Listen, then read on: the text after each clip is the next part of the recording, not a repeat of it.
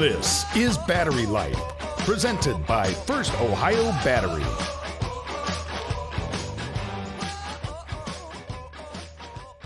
We're back for another episode of Battery Life. Once again, I am joined by Rob Mixer. A little later on, I will be joined by Kyle Morrison. But for now, we're going to go over the trade deadline. We haven't recorded in almost 2 weeks at this point, but we want to be able to make sure and encapsulate everything that has gone down. And, Rob, it was a pretty big day for the Blue Jackets, don't you think? Yeah, I would say it's one of the more exciting, captivating, interesting, and polarizing trade deadlines they've ever had in their existence.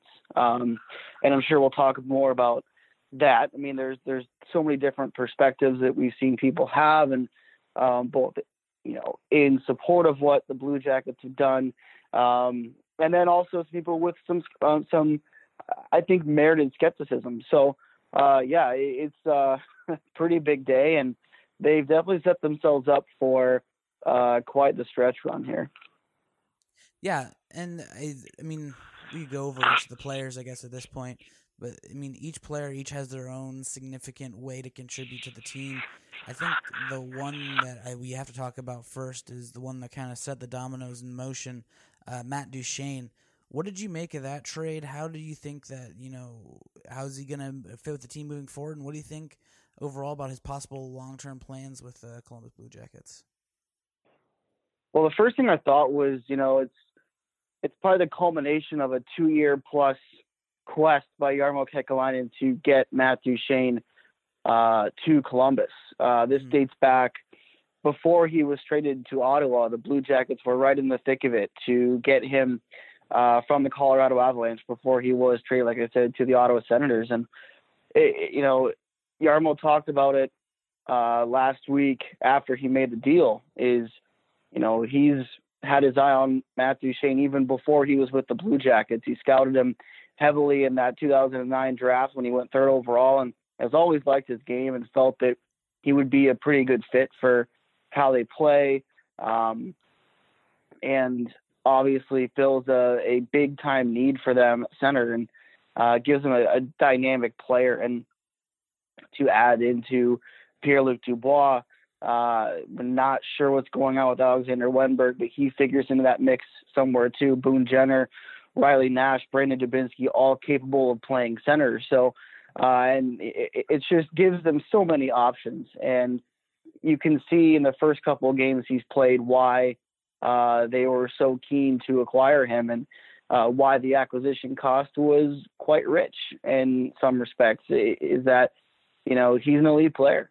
And as far as his long-term prospects go, what strikes me is that I have a hard time believing that the Blue Jackets make this deal, including a first-round pick guaranteed and then a conditional pick in 2020, if they don't at least have some kind of an idea that Matt Duchene is amenable to the concept of re-signing with the Blue Jackets. It might not happen today. It might not happen after the season. It might happen, after he goes to the market and the Blue Jackets make their pitch, and he comes back and says, I think this is where I want to be. So they have, in many ways, kind of a two-pronged scenario here where they've acquired him to make this run that they want to go on. And they've, obviously added some other guys too, but he was the key piece, like you said, that set this whole thing in motion. So on one hand, they've got him playing a significant role. He's on their top line to push them into the postseason. And on the other hand, there's kind of this like pseudo sales pitch from the entire organization to convince him to stay here. So I think that becomes a focus of theirs as this goes along. It's still so early, and we're talking in the last 24 hours about him charting a private jet with his wife, his son, and his dog, and Ryan DeZingle even, to get back to Columbus to be able to play tomorrow night. So there's just a lot going on. I think it's still kind of frenetic and crazy in his life right now, where they just want to let him get his feet wet and get going here and feel comfortable in Columbus before this talk of, potentially signing a contract extension even takes place, because That's absolutely going to be one of their top objectives going into the summer, if not their top objective, considering how keen the GM has been on getting the player and the need that he fills for them going forward. Yeah, it seems like overall that's what they. He was the piece. He's obviously very dynamic. Even on a lowly Senators team, he was making a difference night in, night out. And I think if you place him, I mean, they've been playing him on the first line, but I feel like you could even place him on the second or third line on the Blue Jackets, and you could make one of the most sensational, center groups in the entire league when you think about it. Because it's like you could put Dubois, not mess with that first line whatsoever, and then you could put Duchesne with Foligno and Anderson. And then you look at that third line, and you just go down there and you go, "Oh my gosh, that's a line of Ryan Dzingel and Boone Jenner and Oliver Bjorkstrand." It's like there's not a lot of third lines out there that have the offensive prowess that they can easily, like each of those players can put up anywhere from 40 to maybe 60 points an entire season. That's just unbelievable and not really heard of in the modern NHL. And I think that's one of the most important parts of this is that on offense they really, really, really, really went for what their philosophy is. Pushing forward, being very, very fast with the puck, having it on your stick, but also being able to make plays outside of scoring. And I think that's why they went for the players that they did. I don't think necessarily they're like, oh, we did it with Ottawa, might as well do it with Ottawa again. I think that Ryan Dzingel's a fast player. He can think on his toes, and I think because of it, that makes him just an absolute difference maker. And then you think of Matt Duchesne. It doesn't matter if he was in Colorado or Ottawa. He was fantastic as well. I think, what do you make of the Dzingel move? I mean, that's interesting because he went to Ohio State, and then now he's obviously coming back. That feels like it's an easier path for him to sign. Because the two are obviously good friends, you almost feel like that almost become a package deal, almost similarly to how the Artemi Panarin and Sergei Bobrovsky information has come down to us, where they say that may be a package deal as well. Yeah, to me, the first thing I thought of when they finalized this deal and it was announced, and we're analyzing it and checking out the reaction, to me, it felt like the Blue Jackets had kind of learned their lesson from last year's playoff exit, where if you look at the Washington Capitals, and granted that's a team that won the Stanley Cup, and even the Pittsburgh Penguins team that knocked them out in 2017, those are deep teams up front.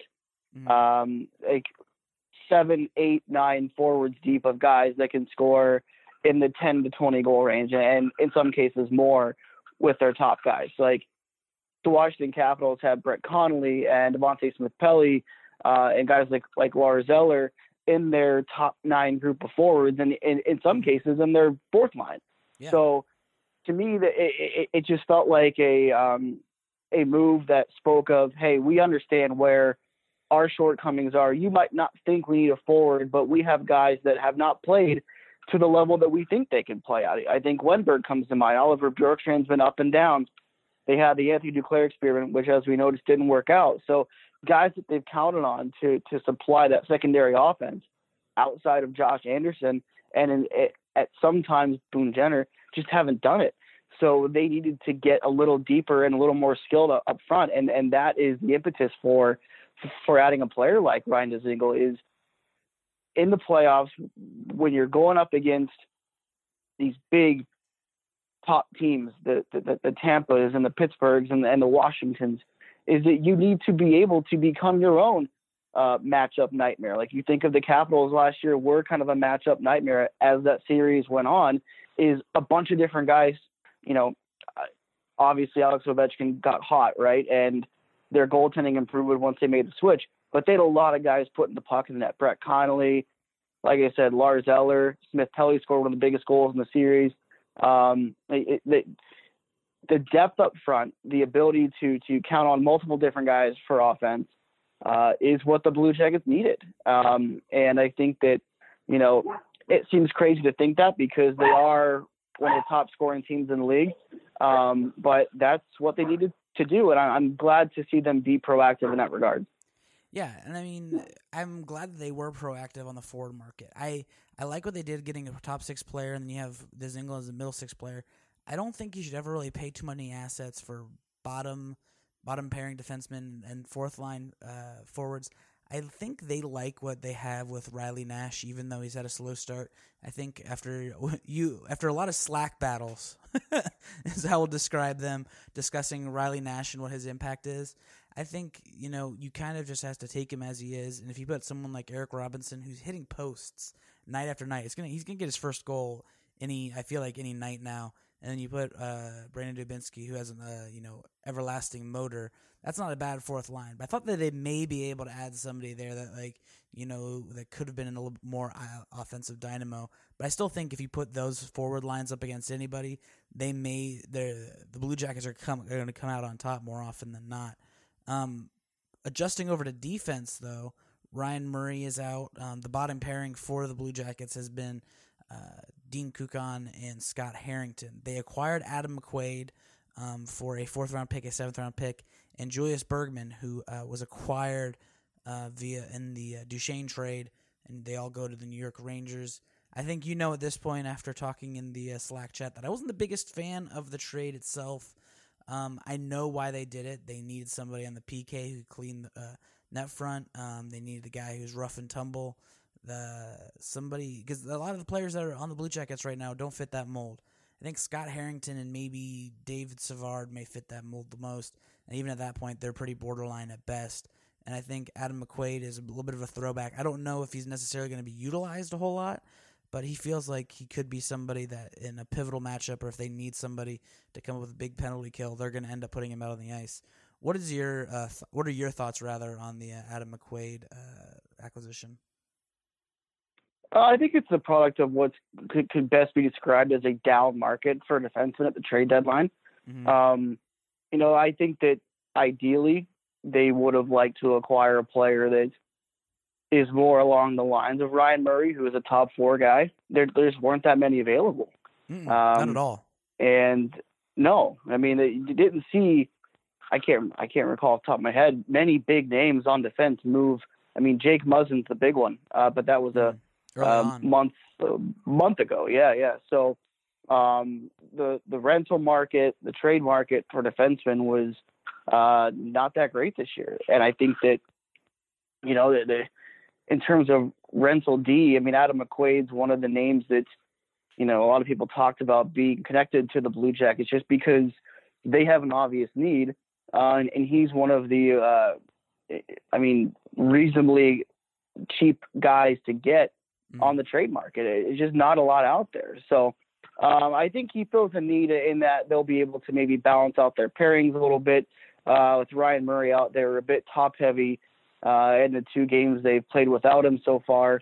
But you can't replace Ryan Murray after the year that he's had. So they're just looking to Adam McQuaid to be a steady veteran guy. He's only 32. So, I think if you've got him in like a 12 to 14, 15 minutes a night range, I think that's going to be just fine. And we often kind of roll our eyes a little bit in terms of how fighting and physicality has kind of been pushed out of the game a little bit, but there is something to be said for having that element, especially on your back end in the playoffs when you got to protect your goaltender, you got to protect the front of your net.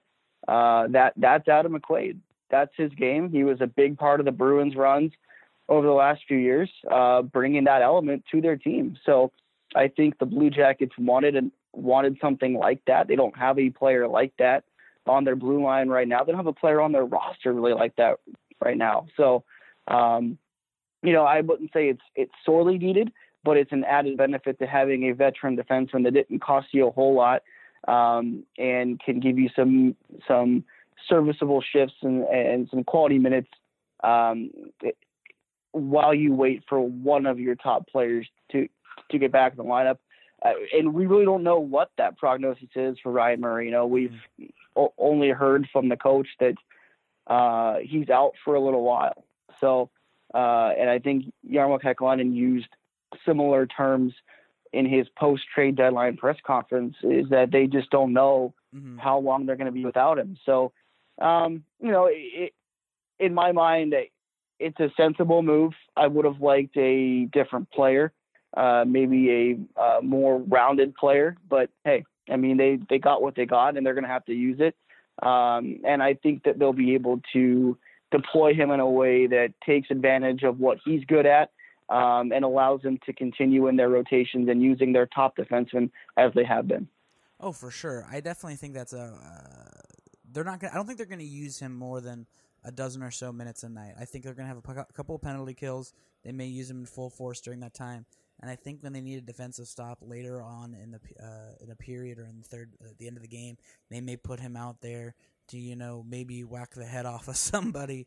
But I don't think it's going to be, minutes where they put him out on the power play, or they're going to put him in the offensive zone with Artemi Panarin out there. And no. I'm like, oh my gosh, what is this pass? What is going on? How is this even the outcome that we're getting here? I just don't see that being the case. I think the part that on my end I was kind of confused on, I think they just wanted to get their defenseman, was the price that they ended up paying, which was a prospect, borderline prospect, and then a middle round pick and a late round pick. And at this point we've talked about how the middle round, late round picks, they're pretty much a crapshoot when it comes out to it. But I mean, when you think of the way how Jarmo Kekalainen uses those middle round draft picks, it's almost like a precious commodity in a way.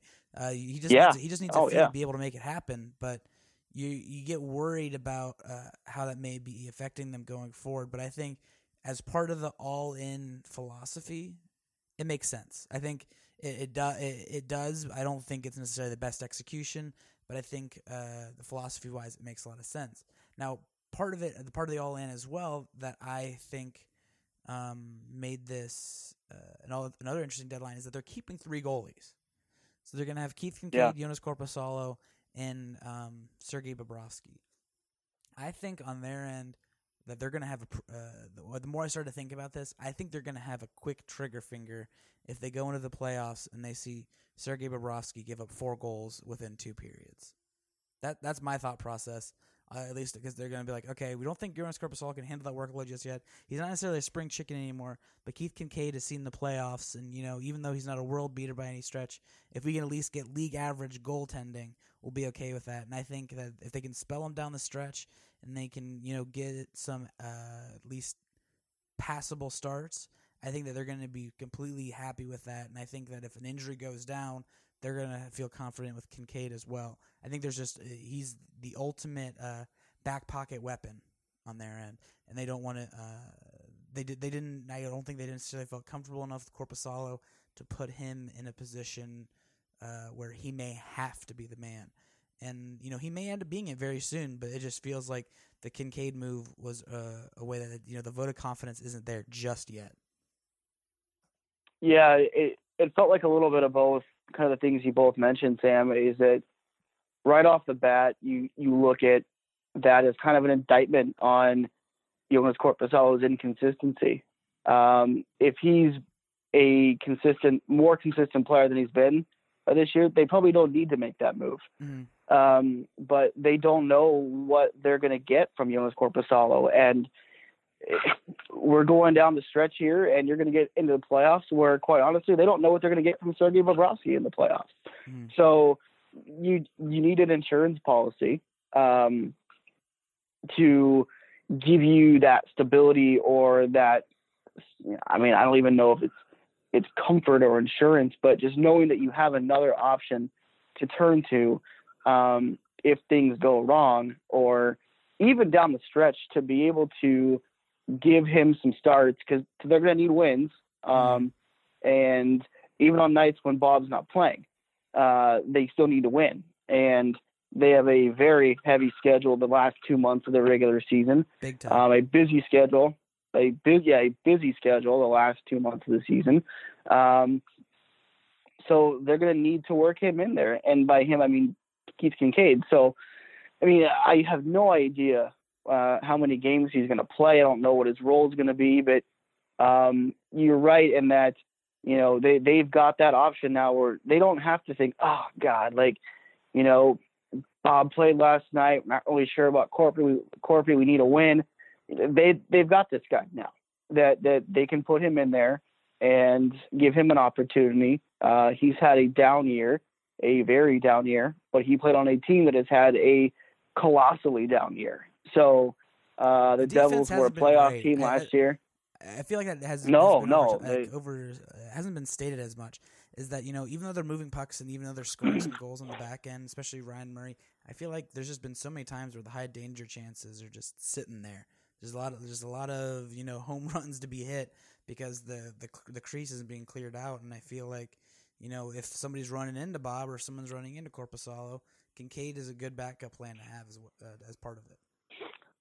Yeah, we've definitely seen teams be more aggressive in that regard. We saw it Saturday against San Jose. We saw it last week as well, where teams are getting to the front of the net on the Blue Jackets. And I'm sure that'll be a focus, and I'm sure a guy like Adam McQuaid can lead by example there too. But I also wonder, on the other hand, how Keith Kincaid fits, and if he does, into the larger picture. We pretty much assume, barring some kind of last-minute change of heart, that Sergei Bobrovsky's last season in Columbus will be this one when it's over.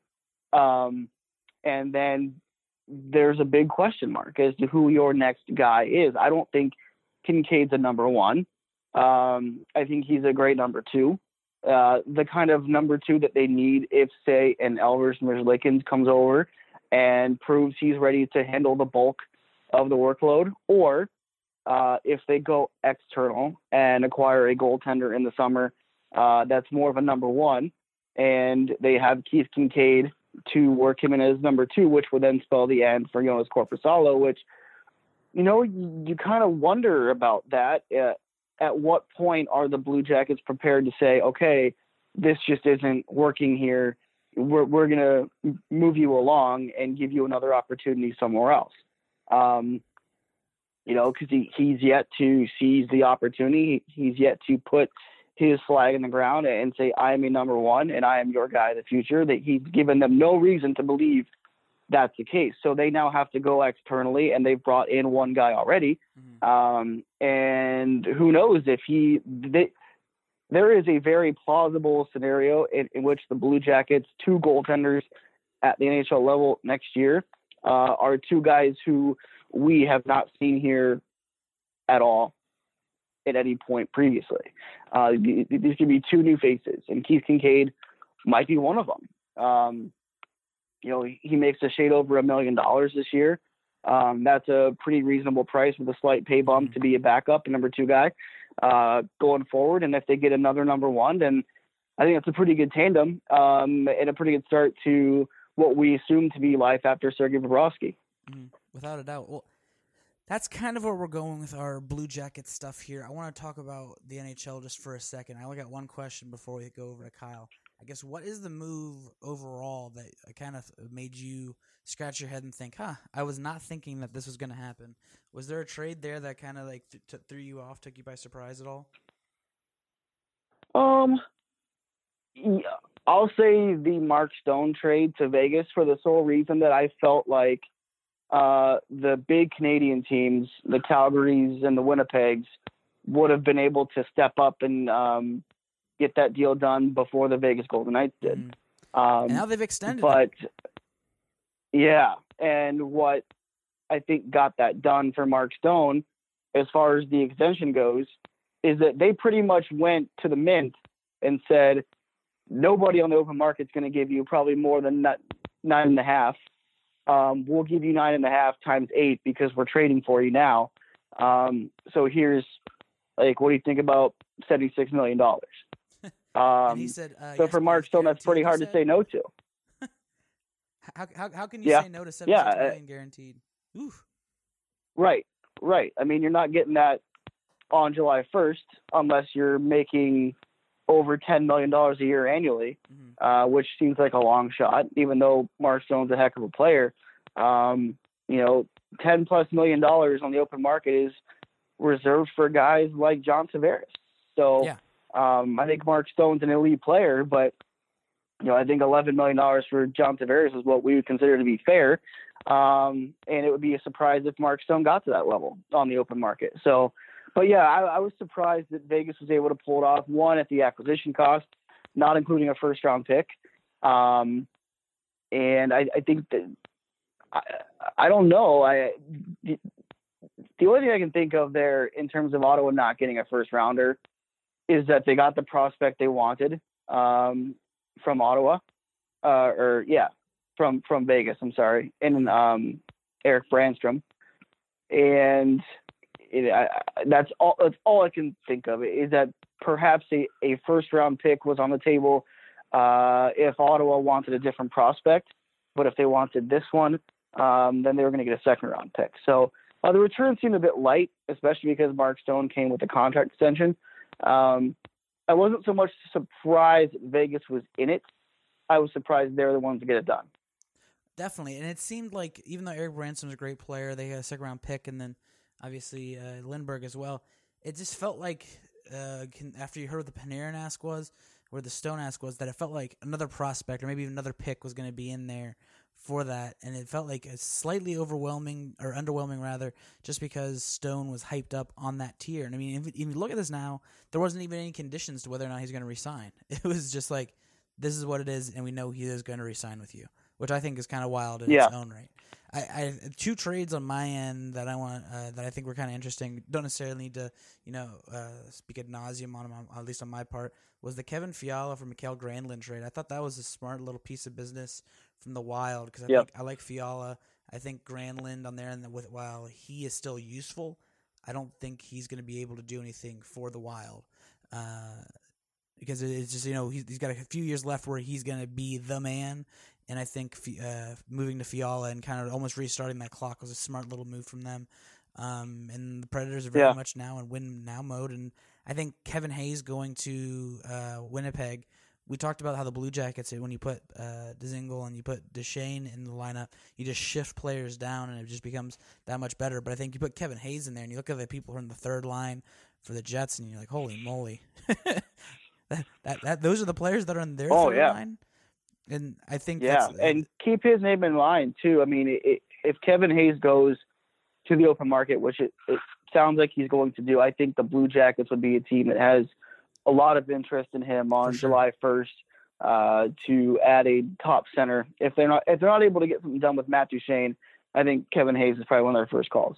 Without a doubt. Well, Rob, I appreciate it. We're going to head over to Morrison's Minutes, and I'm glad we were able to get this in and talk a little bit about the trade deadline while we all kind of were still all over the place.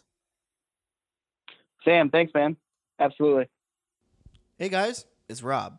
Just a reminder that you can get First Ohio Battery gear at the 11 Warriors Dry Goods store. Just visit drygoods.11warriors.com and click on the First Ohio Battery selection.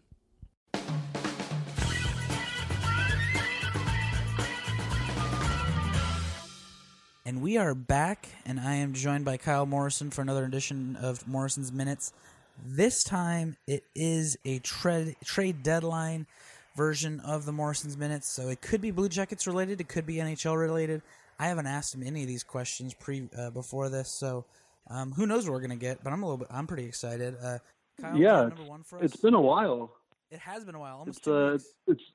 I'll just dive right in. So first hot take here, and it has been a while, so they're kind of, they've built up, and there's gonna be, might be a little bit spicier than usual here, but so I wrote about 2,000 words, give or take, on the site this week about why I thought they should still trade Bobrovsky and Panarin, and the big disclaimer there was that Panarin's trade, if they were going to do it, would have to basically bring on his replacement and a first rounder. So obviously that didn't happen. And, I think anyone who maybe read that piece might expect me to be kind of upset at the lack of trades of those two guys today. But my hot take here is that I am not a smart man, and Jarmo Kekalainen is. So I think that I'm sure that if that kind of a deal was on the table at any point, that he would have pulled the trigger. And I don't think it ever was, because if you look at what Vegas got for Mark Stone, I thought it was kind of an underwhelming, even though they got a really good prospect out of it, I thought it was kind of an underwhelming return. And you can make the argument that the Blue Jackets would have more leverage in a Panarin deal than Ottawa did with Stone, but at the same time, there was an extension involved, so that kind of balances it out. But I think overall, adding two guys who, prediction here, I think both of them are definitely going to, extend beyond this season. I think that's, a huge win, and that Jarmo really was the star of this trade deadline. And he kind of won me over with those moves. I don't know. I mean, obviously it would have been nice to get that return, but if that was a possibility, it would have happened. So kind of zen. I guess it's not really a hot take, but no, close enough. I like it. I told Rob this in the previous segment. I said, I think for the most part, I think he pretty much did A+ on the forwards. I think he did about B- on the goalies, and I think he did about C+ on the defensemen. And when you can kind of outline what the Blue Jackets need, I think that they ended up getting their needs. They needed a more rough and tumble defenseman. They needed a goaltender that was fairly consistent. Kincaid hasn't been doing so well this year, but the Devils have been pretty horrendous. But previously, league average goaltender across the board. And then you take into consideration what Duchesne and Dzingel are able to do in the modern NHL, and they're just fast goal-scoring type players. You can just see what they're trying to do, after the fact. But in the moment, you're kind of like, what is going on here? So it makes a whole lot of sense looking back on it. Yeah, absolutely. So with all of that in mind, and the deadline being over, I am going to throw out, and this might be a little jarring coming on the heels of what wasn't really a super hot take, but I'm going to throw out maybe the spiciest or hottest take that I've ever had on this podcast. And, that alone is kind of a meta hot take on my own hot takes. But so here we go. Ready? So now that the trade deadline is over, this is going to sound crazy, and just bear with me here for a second. I think that the Blue Jackets will still end up trading away one or both of the Russians at some point. Now, it'll come in the form, if it does happen, of one of those, post-playoff trades that is just about giving a team an exclusive negotiating window. But those trades always just bring back one or two mid to late round picks. And with the Blue Jackets, needing to recoup those picks somehow, knowing that neither one of those guys are likely to re-sign at all, if there's a team out there that, wants to take a stab at getting both guys signed to extensions if they are a package deal, or try to convince one of them to not do the package deal thing, I think one of those teams could try to, move a draft pick or two during that window, and try to get a few days to try to talk, one of those players out of it. And, the Blue Jackets did something like that, actually a few years ago, kind of a throwback here, but it was, I believe in 2014, they shipped Nikita Nikitin to Edmonton so that Edmonton could sign an extension with them. And one of the teams out there, actually, that's been connected to both guys a lot, and that I also, wrote a very long thing about potentially both of those guys landing there, is the Florida Panthers. And the Panthers did one of those exclusive negotiating window sort of trades for a pending UFA, actually even more recently than the Blue Jackets did the Nikita Nikitin one, because they went out and they gave up a 6th-round pick and a 4th-round pick to the Rangers for Keith Yandel a few summers ago. So, it's something that wouldn't be unprecedented for that front office. And it's something that, they have the picks to do it. They have the motivation. And if you let both of those guys get to market, I know that they probably feel confident about their chances, but I don't know if they want to really, go up against those New York teams or go up against a team like LA for Panarin. So, they have 9 picks this year, and, depending on conditions, they could have 9 picks the following year. If not, they have 8 right now. So that I think could be I know it's been beaten to death that could be a trade destination, and that wouldn't be the way most people were envisioning it. But I think that is going to be one of those kind of sneaky moves that, that Jarmo could do to get some of those draft picks back. It was very interesting when he was talking about in his post trade deadline press conference, talking about, I'm not too worried about the picks. I'm going to get back the picks.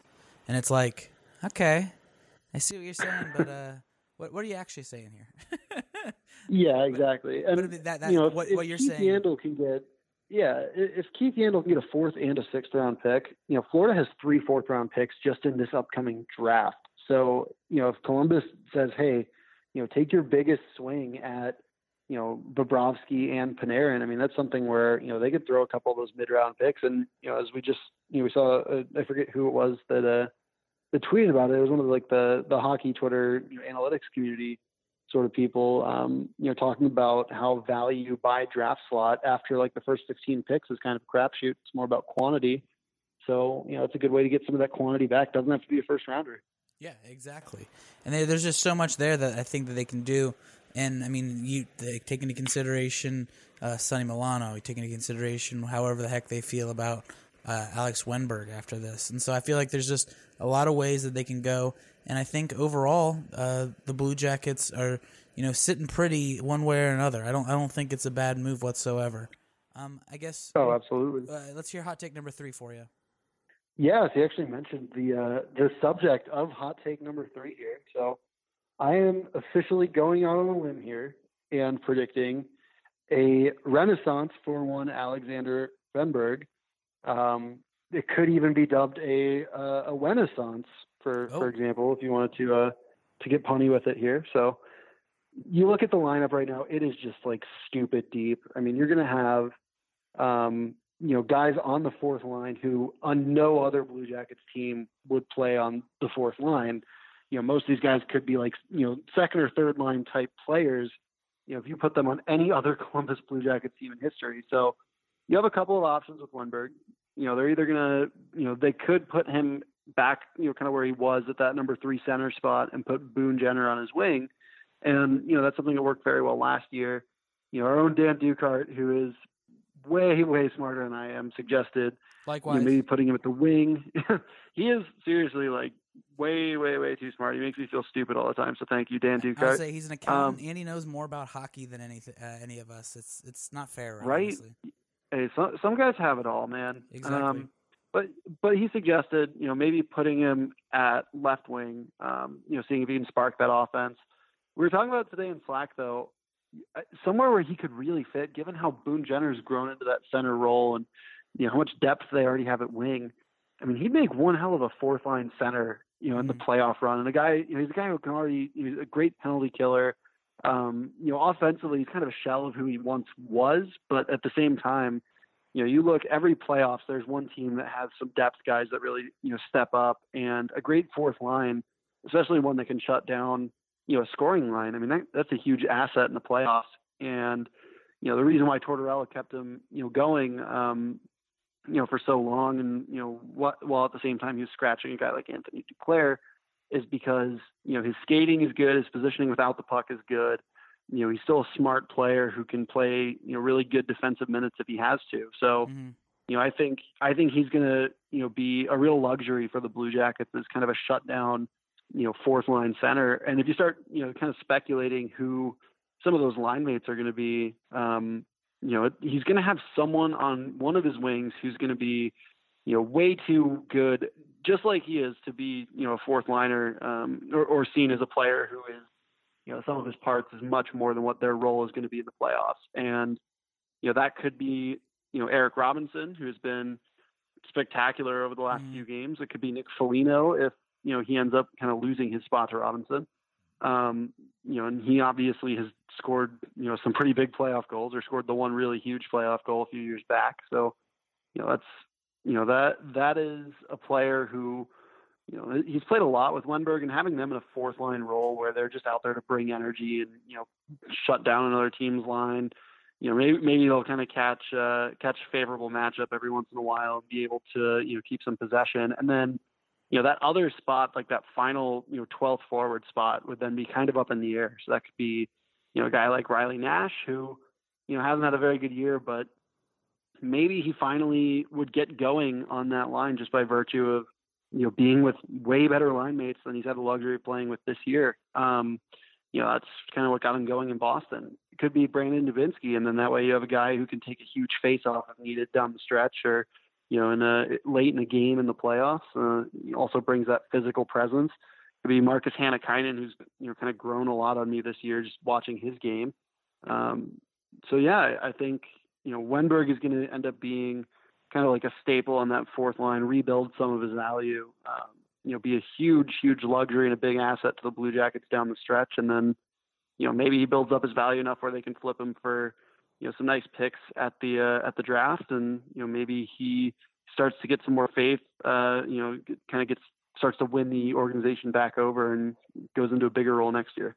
I can definitely say without a doubt, no matter if, Wenberg is not shooting, Wenberg would be the most talented fourth liner, I think, in the entire NHL. I feel pretty comfortable saying. Yeah, exactly. So, I mean, that's something where, we'll go from talking about, a few weeks ago, we were talking about how the Blue Jackets had one line that they could rely on. And come playoff time against a field of teams where, a few weeks ago, I don't think anyone in our, anyone who is in our Slack channel at least wouldn't have probably felt super confident about the Blue Jackets' chances against a lot of these teams. But if you're trying out there, Wenberg out there as a fourth line center, and potentially a guy like Nick Foligno out there as a fourth line left wing, and play those guys on special teams if you need to, or it's not a line there's not a single line that wouldn't produce, or a line that you would have to shelter. So I think that would then in that regard, Jarmo has turned the team's biggest weakness into one of its biggest strengths. It's fantastic, and in all honesty, the part about it that I enjoy the most is that none of those are really hot takes. Those we actually had some mild takes from Kyle. Do I have to balance it out with like a pop culture thing here to wrap it up? Nope, that's it. This is all you get. Because I have one here right now, but I don't know. You've convinced me. Let's hear it. All right, so hot take here, and admittedly, not a huge Oscars watcher. I do think that television is a superior medium, but I will say this: I think the Oscars need two new categories. Actually, I guess kind of three new categories, but one of them is one that they scrapped this year. They were going to do, which is that popular film category. I know a lot of these like blockbusters aren't thought-provoking and they don't like hold a mirror up to our society, but you can't tell me that a movie like Mission Impossible Fallout, or even Avengers Infinity War, isn't just still like this breathtaking, entertaining, just great piece of filmmaking. Even if it is kind of like one of those gross big budget things, there's still just an incredible amount of work that goes into that. I mean, the Academy doesn't even recognize stunts. And if you look at the stunts in like any of the Mission Impossible movies, the amount of work that goes into that is something that, since those awards exist to recognize people doing work in that industry, like that should be an award. And, the point about, these movies have big budgets. The budget for Mission Impossible Fallout in the year 2018, when it came out, bigger than the budget that Titanic had back in the 90s. And that movie won Best Picture. So I don't buy that it's solely a budget thing. So those two, I think, both need to be there. And then the other one, I saw it on Twitter, and not my idea by any stretch, but a guy on Twitter said to do kind of like a 20-year look back, and give an Oscar to, as he put it, the biggest miss from 20 years ago. I like it because everyone gets really upset about Oscar snubs. The example he used was Spike Lee's "Do the Right Thing," which actually came out 30 years ago, so it wouldn't really fit the 20-year thing, but. Looking back on that came out in a fairly weak year for Best Picture nominations, and it didn't even get a nomination. And, that's one of those movies, and the Academy should have something that, acknowledges this. One of those movies that was kind of ahead of its time and really became iconic and aged really well. So, I think movies like that do deserve some recognition. And, I don't know if the Academy wants to ever admit that they're wrong about those things, but I think that they should. And if they don't do something like that, then you're going to have, a lot of these just complete Oscar bait, big budget, movies coming out about horses. And, there've already been enough of those. And I'm just not into that because horses are stupid. So, sorry for defense. You're on notice, horses. But, Battery Life, not a horse friendly podcast. We're pro glue. Pro glue. Jeez. I don't think Pete is going to sponsor this podcast now. Yeah, probably not. I guess with all of that being said, you can find us on SoundCloud, Stitcher, Google Play, TuneIn, iTunes. Leave a comment, rate, and subscribe. It helps us out a whole lot. Gets more eyes and ears on what we are doing here. And I guess, let us know how we're doing overall. If you ever have any comments or suggestions for the podcast, feel free. If you don't like hearing me as much, guess what? You can have a Rob Mixer episode if you want. I don't know if he wants to do it, but guess what? This is something that we can bring up to him. But I guess with all that being said, remember, everything I told you is true.